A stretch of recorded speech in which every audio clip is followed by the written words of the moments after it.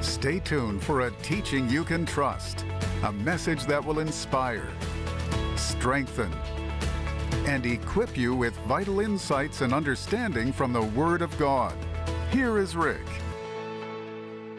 Welcome to today's program. My name is Rick Renner, and friend, I've been waiting for you, and today we're going to return to Jude, verse 3. It is so power-packed. I could hardly wait to get here today to dive into that verse with you. But we're offering you my series, which is called Earnestly Contending for the Faith. It's God's charge to us who are living at the end of the age that we are to wrestle over the faith and not alter it, not modify it, but keep it just as it was delivered to me and to you. And you need to hear and hear and hear this series because it's full of so much material. Romans 10:17 says, faith comes by hearing and hearing and hearing. And you need to hear and hear and hear this until you get it in you. And it comes with a study guide. And we're also offering you my book, which is called How to Keep Your Head on Straight in a World Gone Crazy. But we'll tell you how to get all these materials at the end of the program. But reach for your Bible and open your Bible to Jude, and today we're going to begin in verse 3. And let me remind you as you're turning there that if you need prayer, we're here for you. Just reach out to us. You can call us right now or send us your email. We're waiting for the phone to ring or for your email to show up in the inbox. And the moment we hear from you, Denise and I and our team, we're going to pray for God to really move in your life, and He really will, according to Jeremiah 33:3, which says, if you call out to me in faith, I'll hear you and I'll answer you and I'll show you great and mighty things, and He really will. So call us or write to us right now. But let's go to Jude verse 3. And in Jude verse 3, Jude is writing to his readers, and he says, Beloved, when I gave all diligence to write unto you of the common salvation, it was needful for me to write unto you and exhort you that you should earnestly contend for the faith which was once delivered unto the saints. Yesterday we briefly covered this verse, but today I want us to cover it in more detail. But notice how he begins at the very first of verse 3. He begins with the word beloved, the Greek word agapetoi, which is the plural form of the Greek word agape. The word agape is the Greek word for the love of God, and it is one of the most difficult words in the whole New Testament to translate. There are several words that are just nearly not translatable. One is the word agape, which is the word for the love of God. Another is the Greek word charis, which is the Greek word for grace. It is so difficult to translate the word grace because it is so full. But let me give you a base meaning of the word agape. The word agape describes a love for an object or a person, a deep, deep admiration that causes an onlooker to be so taken by the object he's looking at that it causes deep admiration and appreciation to come out of his heart because he's so moved by what his eyes have seen. The observer expresses a loss of words to express what he feels because he's so taken with the beauty of an object or of a person. And here Jude uses the form of the Greek word agape, here the Greek word agapetoi, to mean we as believers should view each other with deep admiration, awe, and wonder. Is that how you see other people in your church? When you look at them, do you just have a sense of awe? Think about it, how the grace of God has touched their life and changed them. They're recipients of the grace of God and the love of God. They've been totally transformed. And when we see what God has done in our lives and in the lives of others, we should call them beloved. These are people that have been cherished by God, and it should leave us nearly speechless in our ability to describe how much we love and appreciate them. And if you don't have that kind of love for the brethren, ask God to give you that kind of love for the other brethren in your church. But he goes on and he says, when I gave all diligence to write unto you. We saw yesterday that this word diligence is the Greek word spadazo. And the word spadazo could be translated, I fully intended. So he's describing something he really was intending to do. But the word spadazo, listen, means to do something with eagerness. So it means he was really eager about what he was about to do. It means to do something with diligence and to act responsibly, quickly, and with attentiveness, or one so diligent, excited, and energetic that he puts all of his heart into what he is about to do. It means to do something with excitement, enthusiasm, and haste because it's so important, serious, or urgent. It means to give one's best effort to a project or a task and to do it enthusiastically. And the very fact that Jude would use this word spatazo, which you really could translate it, I was fully intending to do something, means he was really excited about what he was going to do. Well, what was he going to do? Well, he tells us. When I gave all diligence, I was excited, I was enthusiastic, ready to put my whole heart into the project. And what was the project? To write unto you of the common salvation. Common is the Greek word koinos, which describes something that is mutually shared. It was the very word you would use to describe property mutually shared by a husband and a wife. But in this particular case, he's writing about the common salvation. Salvation that is mutually shared by me and by you and by everybody that's born again.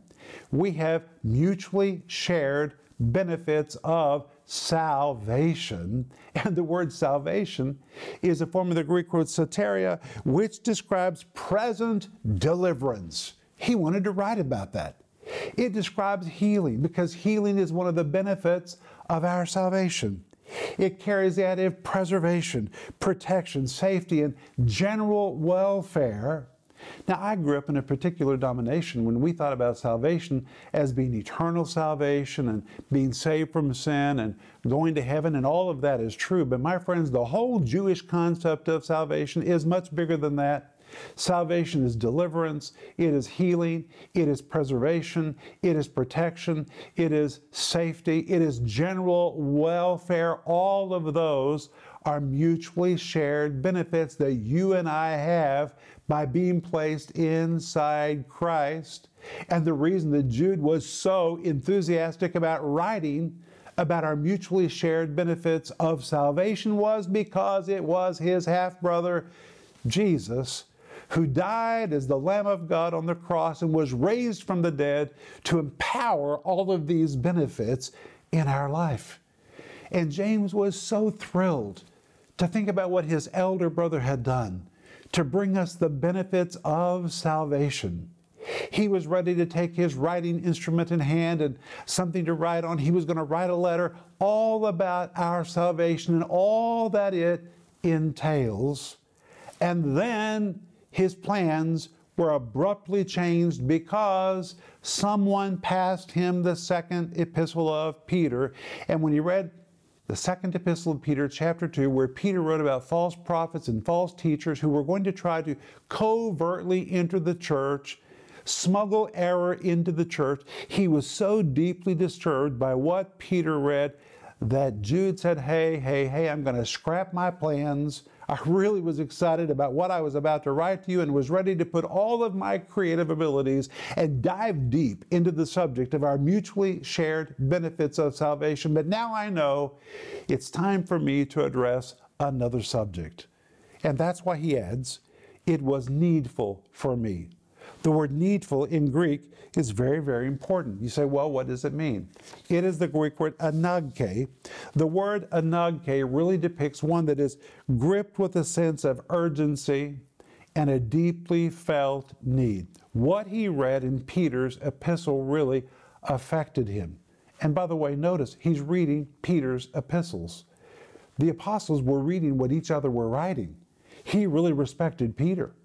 And when he read what Peter wrote under the unction of the Holy Spirit, he said, hey, it's not time for me to write that letter I was intending to write. I need to address this subject as well. And he was gripped with a sense of urgency and a deeply felt need. And by using this word, Jude was telling us that what was happening was so serious, he needed to redirect his attention to deal with this other issue.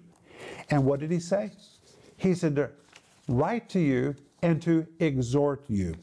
The word exhort is a form of the Greek word parakaleo. We covered this yesterday. The word para means to come alongside. The word kaleo means to call out to or to beckon. The word parakaleo is so strong, it can be translated to urge, to exhort. Sometimes it's a word of prayer, and it depicts someone who falls to their knees, they begin to pray, or they begin to beg with someone to hear what they're saying and to do what they're telling them to do, and all of that would be true in this case, but the word exhort, the Greek word parakaleo, was also importantly a military term used to describe generals or commanders who came before the troops to encourage them to hold their head high, throw their shoulders back, look the enemy eyeball to eyeball, and to march into a battle bravely, to fight in order to win territory or to win a principle or an issue. And now Jude knows that someone needs to raise their voice like a commander and speak to the troops in the body of Christ. And since he is the half-brother of Jesus, he understands he has a podium that no one else has. So like a commander of the troops, Jude now speaks to the troops. He says, hey, there's a battle in front of us. How did he know that? Because he just read Peter's epistle and read what was happening. He said, there's a battle in front of us, something has happened, and now it is time for us to charge into war. And I'm exhorting you to earnestly contend for the faith. Earnestly contend is a compound of two Greek words. In full, it is a Greek word agonizomai. The word ep is a contraction of the word epi, which means over, and in this particular verse, it is an intensifier. The word agonizomai, maybe you hear another word, it's where we get the word for agony or something that is agonizing. But when you compound the two words together, earnestly contend means to agonize over, and because the word epi is an intensifier, it describes a very, very intense fight or wrestling for something. And I want to read to you what, right from my notes. Earnestly contend is a compound of epi and agonizomai. The word epi again is an intensifier. Agonizomai means agony. Together it means to agonize over. But listen to this. It pictures two wrestlers who agonize to win over the other in a wrestling match. Both wrestlers work to gain the advantage and hurl their opponent to the ground, exerting every ounce of their strength and skill to win a very intense physical contest. But when epi and agonizomai are compounded into a single word like Jude does in this verse, it depicts those that are fighting with all of their might to win a match of some kind. And Jude uses this word to tell us to earnestly fight over the faith or over truth. It pictures those who are wrestling between issues of truth and deception. False teachers were trying to wrestle the faith to the ground and subdue it, modify it, and suit it to their own ends. And because deception was attempting to trounce truth, Jude uses the word agonizomai, here translated earnestly contend, to tell his readers and you and me that there is a time when we have a God-given responsibility to do all that is needed to defend, to fight for, and guard the purity of the truth. We also have that responsibility. But then he goes on and he says, the faith, that we're earnestly contend for the faith.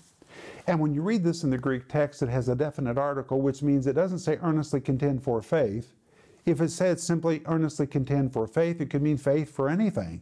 Faith for miracles, faith for healing, faith for prosperity, just faith for anything. But because it has a definite article, it means the faith, the clear, sound teaching of Scripture. That is what was under assault. People with ulterior motives were trying to take the teaching of the Scripture, twist it, modify it, alter it to their own aims. And he says, my friends, we need to contend over the faith, the Scripture, the purity of the Word of God that was entrusted to us or delivered to us once and for all. Once and for all is the Greek word hapax. In Greek, it describes something that is complete, something that is final. In fact, it is so complete, it is so final, it needs no alterations, it needs no changes, It needs no modifications, which means when the Bible was complete, it was complete. It was perfect. It was final. It doesn't need anybody to change it or add anything to it. God gave it to us in its complete, final form. And he says, which was once delivered unto the saints.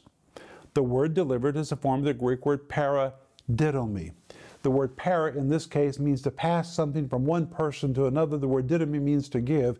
When you compound the two words together, paradidomi, which here is translated delivered, means to deliver something from one person to another or from one generation to another, like a tradition that you pass from one generation in your family to the next generation and to the next generation. For example, Thanksgiving traditions or Christmas traditions or New Year's traditions or birthday traditions. Traditions have to be taught and they have to be passed from one generation to the next. And if you're not very careful to maintain the tradition and pass it from you to the next generation, it can be lost along the way. I know that because when Denise and I moved our family to the former USSR, that's where I'm coming to you from right now. This is our studio in Moscow. We moved into a world where many American traditions were not celebrated. In Russia, they don't have Thanksgiving. In Russia, we don't have a lot of the holidays which you have in the United States.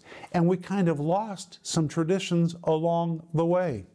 We decided that we were going to maintain Thanksgiving because that was a very important tradition. We've had to work really, really hard to maintain Thanksgiving in our family in Russia because that is not a celebration in Russia. We've had to be very intentional to remind our family what it is, why we do it, what it's about, and pass it to our sons, to their wives, to our grandchildren.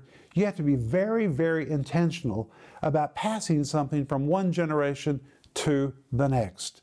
And now, that word paradidomi describes the passing of something from one person to another or from one generation to another. And Jude in this verse says, when God committed the truth of the Bible to us, He intended for us to preserve it, to maintain its integrity, and to pass it to other people in the purest form as possible, to pass it to another generation and another generation and another generation in the very same way that we received it. It was delivered to us once and for all, complete, with no need of alterations or modifications. And now my job as a Bible teacher and your job as a believer is to make sure we dive deep into the Bible, which is what we do in this program. And if you're a partner, I want to say thank you for helping us take this teaching to people all over the world. If you're not a partner, please become a partner with our ministry to help us do this. Proverbs 10:21 says, the lips of the righteous feed many. I know that's our task, is to feed many the pure, unadulterated Word of God. Our job is to dive deep, not to change it, but to understand it, and then to pass it along in the purest form as possible to subsequent generations. And that is what Jude writes in this verse. God has given us that responsibility. And my friends, I want to now read to you Jude, verse 3, from the RIV in its fullness. Listen to this. Here's the RIV of Jude, verse 3. Beloved, I call you that because it's the only word I know to express how deeply I love and cherish you. I fully intended to write to you about our mutually shared salvation, and I was really eager to write about this exciting subject, ready to engage all my creative abilities to dive deep into all the benefits that our salvation entails. But as I was getting ready to get started, I found myself suddenly gripped with a sense of urgency and a deeply felt need to address another subject that came to my attention. I felt someone needed to come alongside the troops to urge them to hold their head high, to throw their shoulders back, and, if needed, to look the enemy eyeball to eyeball and to earnestly contend for the faith because it is under assault. God entrusted the faith to us once and for all and expects us to guard it and maintain its integrity in the same form it was delivered to us. God has given us the responsibility to impart it to others in the same form it was when we received it. That is what Jude, verse 3, means. But then when we come to verse 4, Jude begins to describe these false teachers which are trying to find their way into the church. And in Jude, verse 4, Jude then adds, "For there are certain men crept in unawares, who were before of old ordained to this condemnation, ungodly men, turning the grace of our God into lasciviousness, and denying the only Lord God and our Lord Jesus Christ." And in verse 4, he is so vivid with his words, and he's building on what he just read in 2 Peter chapter 2. In fact, he uses many of the very same words that Peter uses in those verses. But notice he talks about men who are crept in unawares. What does that mean? We're going to find out tomorrow. Who before of old were ordained to this condemnation. What does that word condemnation mean? And when he calls them ungodly men, what does that mean, that they are ungodly men? Turning the grace of God. Turning? How do you turn the grace of God? He says into lasciviousness. What is lasciviousness? And denying the only Lord God and our Lord Jesus Christ. All of that is what we're going to be covering in tomorrow's program. And my friend, you do not want to miss a minute of it. So Monday we saw Jude was addressing his readers. Then on Tuesday we saw about the peace and the mercy and the love of God, which is to be multiplied in our lives. Yesterday we saw we are to earnestly contend for the faith. And today we have seen that the faith that we are to defend for, is the clear, sound teaching of Scripture. God gave it to us in its purest form, and our job is to do our best to pass it in that same pure form to others. And that's where we're going to pick up tomorrow. But I'll be back in just a moment, and I want to pray for you. We are definitely living at the end of the age, when many events prophesied long ago are coming to pass. One of those prophesied events is apostasy that will emerge in the church at the end of the age. What exactly does the Bible say about it, and what should be our response to these end-time developments? In this crucial series, Earnestly Contending for the Faith, Rick Renner teaches about what the Bible says will occur in the last days and how we are to respond to it. If your desire is to stay on track with God and to stay rooted in His Word, then this is a series you will need to hear again and again so you can get these truths deep into your heart.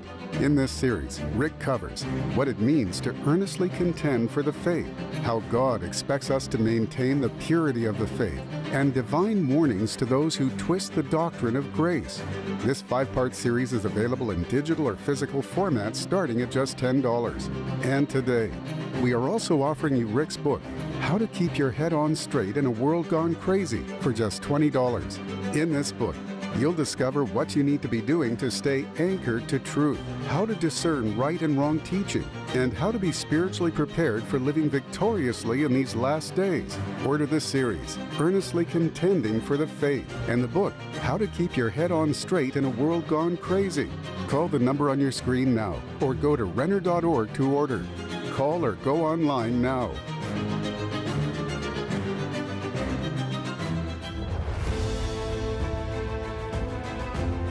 Friends, this is Rick Renner, and I'm standing inside what's going to be the new studio in our TV studio in Moscow.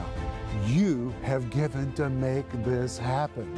And right now, as you know, prices in Russia are just skyrocketing because of what's taking place in our part of the world. I want to say thank you to every one of you that have done something sacrificial to help us buy all the materials we need to finish the interior. We need to wrap this up as fast as we can. Proverbs 10:21 says, "The lips of the righteous feed many." And I want you to understand that from this spot, we're going to feed people all over the world the Word of God. It's not about a building. We're not interested in buildings. This is an anchor that is pivotal for the proclamation and the distribution of the Word of God to this entire part of the world, and it is so, so needed. And by being a partner with us and being a part of our giving team to wrap this up, every time the signal goes with the Word of God into people's private spaces all over this part of the world, God is going to credit you with part of the reward for what's going to happen, because it's your seed. It's your offerings, it's your sacrifices that are helping us to do this. And when people's lives are transformed, it will be credited to your account. And I want to say thank you for everything that you've already done. Thank you for helping us wrap up phase 2 of this very important project so we can begin to film programs right here and get the teaching of the Bible to people that are famished for it. And I want to say thank you in advance for being a part of our giving team.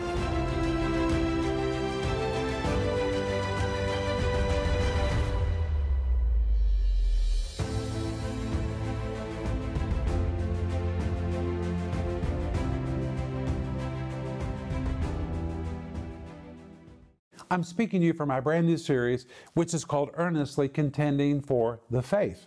The subtitle says, Making the Choice to Maintain Your Faith Regardless of Pressures to Modify It in These Last Days. And friends, there's a lot of pressure to modify our faith. Don't do it.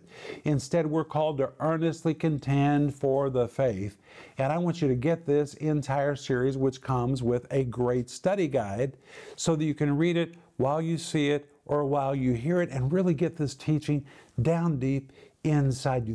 And we're also offering you right now my book, which is called How to Keep Your Head on Straight in a World Gone Crazy, the Foreword. It was written by my dear friend John Bevere, but this book is endorsed by over 30 major Christian leaders who read it and said, wow, we want to endorse what is in that book. This book is about earnestly contending for the faith, keeping your head on straight in a world that seems to be going crazy, and making sure you maintain the integrity of the faith when other people seem to be trying to modify it to match these times that we're living in. My friends, the faith does not need to be changed. It was delivered to us in a complete, final form, and our job is to maintain the integrity of the faith, and this book will really help you. And I want to remind you that when you become a partner with our ministry, and a partner is anyone who financially gives into our ministry and prays for us, so that we can take this teaching to people all over the world. Everyone doesn't have available to them what you have available to you, and there are people praying for this kind of teaching. And when you become a partner, you financially put fuel in the tank so we can take this teaching to people all over the world, and people all over the world really are watching because partners are helping us get the message to them. And the moment you become a partner, we're going to send you Denise's book called The Gift of Forgiveness and my book called Life in the Combat Zone, because we give these to everyone who becomes a part of our partner family. You can become a partner or get all of these materials by going online or by giving us a call, and please let us know how to pray for you. And I'm going to pray for you right now. Father, I pray that you would help each one of us to lay hold of the Word of God and make the determination that we will not alter it. We will not fall victim to the spirit of the age, but we will stick with the truth. We thank you for this. You expect that of us. So help us, Lord, to do it by the power of the Holy Spirit that dwells in us. In Jesus' name, amen. I'll see you tomorrow. But until then, remember Ecclesiastes 8:4, where the word of a king is, there's power.